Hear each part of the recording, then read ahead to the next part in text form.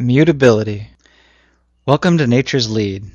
This is a podcast available at natureslead.com that both examines and inspires a certain approach towards life that is based both on personal philosophies and on the writings of people such as Emerson and Thoreau.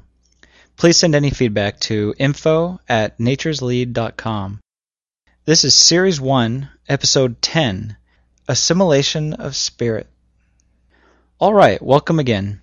Through the first 9 episodes, I have not discussed Thoreau or Emerson extensively, so today I thought I would dive into some Emerson by reading some excerpts from Man the Reformer. So we'll get to that in a second, but first, today's random window. I like kicking rocks in the parking lot. They invariably end up in your path, having leapt for freedom from their prisons of pseudo-nature carved into the asphalt between angular white stripes, held in place by walls of colorless cement. So there they rest, exhausted from their escape, as I come along and take deliberate aim with my swinging foot.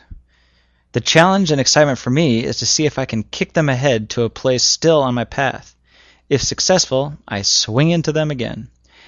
If not, they take refuge along a curb or hop up into some grass, never to be involved again. On to the main topic, assimilation of spirit. Emerson is my favorite writer/philosopher of all time. He didn't write long stories with wonderful, immersive plots, nor did he write plays to be acted out in vivid real life for all future generations. In these areas, he's a bit dry. In fact, that's why I label him with the /philosopher qualifier. He just comes out and tells you exactly what he believes in, and he gives you examples and analogies all throughout his writing to illuminate it and to prove it out. Sure, I'd love for it to be wrapped inside of a gripping pastoral epic that had immortalized characters who would carry his ideas through the ages with them, such as Hamlet. But where he wins me over is how most everything he says hits me in the heart and mind as being true to how I've always felt, true to what I've always secretly and privately believed. This first happened to me in 11th grade here in America, where Thoreau and Emerson were a part of the curriculum. When I first read his words, it was stunning to me. As a boy like I was, you somewhat believed that your private feelings about yourself and the world around you were unique, and you held onto them tight as not to be embarrassed, to fit in, so to speak. I've always had, even to this day, 2 personas, my public social face and my introspective private face. Now I'm sure this is true for many of you as well, and I hope that many of you have had the pleasure of seeing your thoughts reflected somewhere, as I've mentioned in a previous episode, either in literature or in the words and thoughts of someone in history or the present. There's a great familiar friendship forged by such an experience. I was never looking for justification or affirmation in how I felt, but the accidental discovery was life-changing nonetheless. And I loved that he wasn't popular. I loved that he and other Romantic writers over in Europe were relegated to the scholars by the populace over time in favor of novels and other more rich entertainment experiences. It made him private and personal for me. If somehow Hemingway spoke to my true self, then I'm dealing with a publicly well-known figure. The personal nature of it is somewhat diminished, or at least for me anyway. I'm sure there's others that wouldn't feel that way. So let me now talk a little about Emerson and his place as a great American writer/philosopher. I believe I mentioned this in a previous episode, but Emerson's speech to students at Harvard entitled The American Scholar was labeled by Oliver Wendell Holmes as America's intellectual Declaration of Independence. This work by Emerson was a follow-up to many of the philosophies established in his essay Nature from the previous year. Together, these 2 works were revolutionary in that they weren't following in the European literary tradition as most previous successful American writers had done. Emerson was looking at nature and human beings with raw, unfiltered light. Now that takes me down a path of thought that I will pursue more in a future episode, but I instead want to now dip into some of his writing. I'm going to read some bits and pieces from Man the Reformer, which was also a speech like many of his works. He was a great orator and spoke with sincere passion that inspired people, but if you haven't read anything from him before, I'll warn you that he's a bit dense. But he's not dense in the traditional scholarly sense. He's dense in that he's intricately uncovering, through an involved and detailed composition of words, a whole new way to look at the world. Here's many lines where he speaks of, quote, practical impediments that stand in the way of virtuous young men. Also, please remember, this is coming from 175 years ago, and the constant references to man and men shouldn't hinder what we all can take away from it. Here we go. The young man, on entering life, finds the way to lucrative employments blocked with abuses. The ways of trade are grown selfish to the borders of theft, and supple to the borders, if not beyond the borders, of fraud.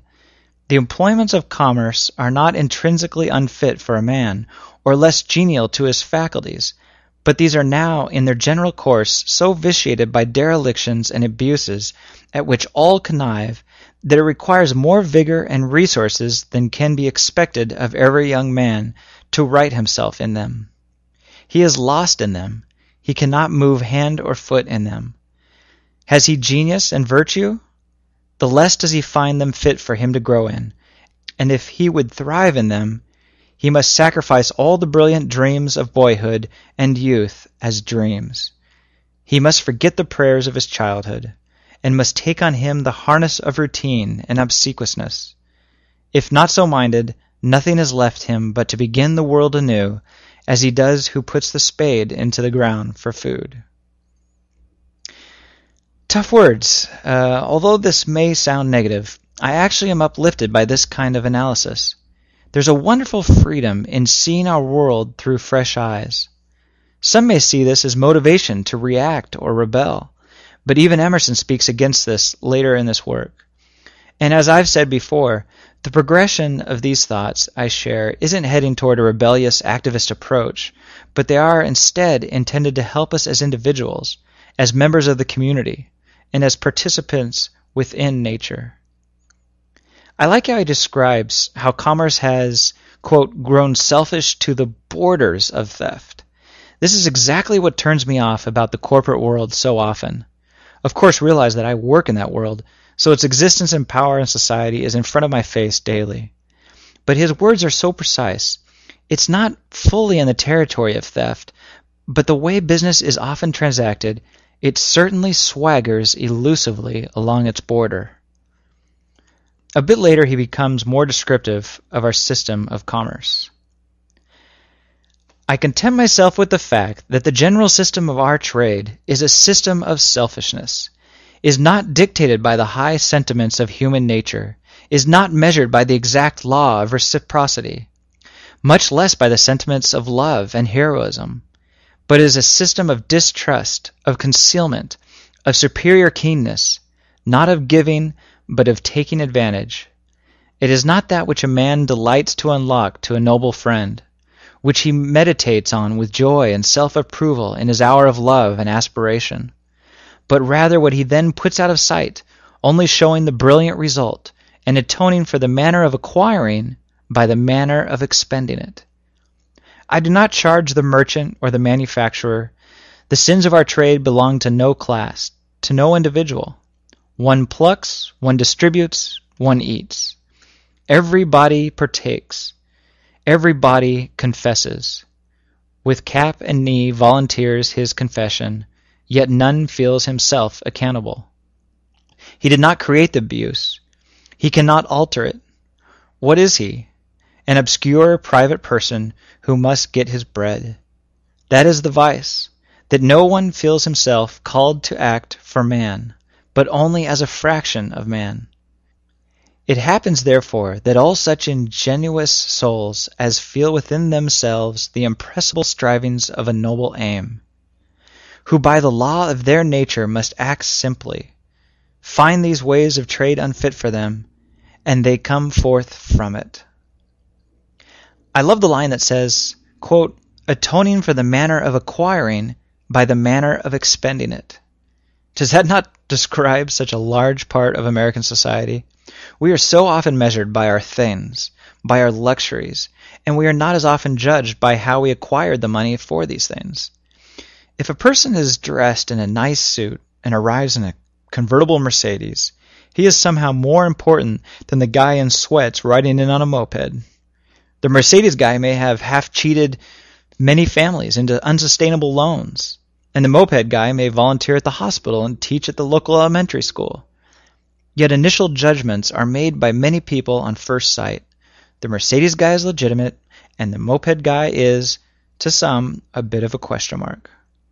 And to the Mercedes guy and many of his friends, the fact that he has accumulated all of these things is enough in their minds to legitimize his life.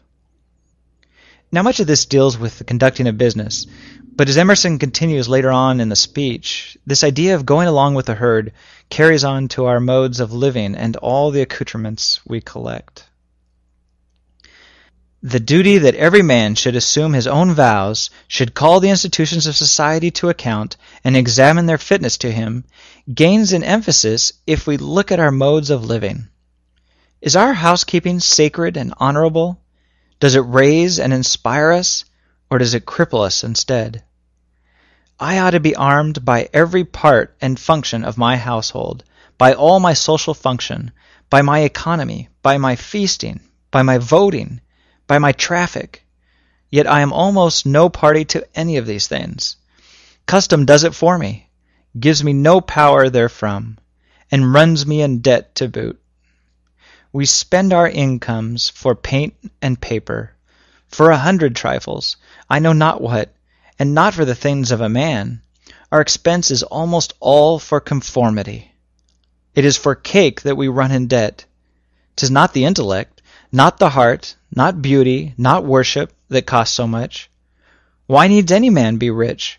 Why must he have horses, fine garments, handsome apartments, access to public houses, and places of amusement? Only for want of thought. Give his mind a new image, and he flees into a solitary garden or garret to enjoy it, and is richer with that dream than the fee of a county could make him. Now, I certainly am caught up with the luxuries of our day, and I do probably acquire many things primarily due to the pressures of conformity. But I'm not hinting at getting rid of those things, and even Emerson argues later that he doesn't expect everyone to throw everything out. What's important here, as always, is to see it for what it is, because then, in a certain way, we are mentally free, released to more accurately feel what we want and need as individuals. One simple line from this excerpt that I think reveals so much about our world is where he says, quote, "Our expense is almost all for conformity." In that light, I often wonder how many of my efforts in the corporate world are for a similar aim, to achieve as expected. I do know this, though. I need to remain separated in my mind, to remember who I truly am, in order to avoid, at all costs, the assimilation of spirit. That brings us to a close, so until next time, I wish you well, and don't forget to follow nature's lead.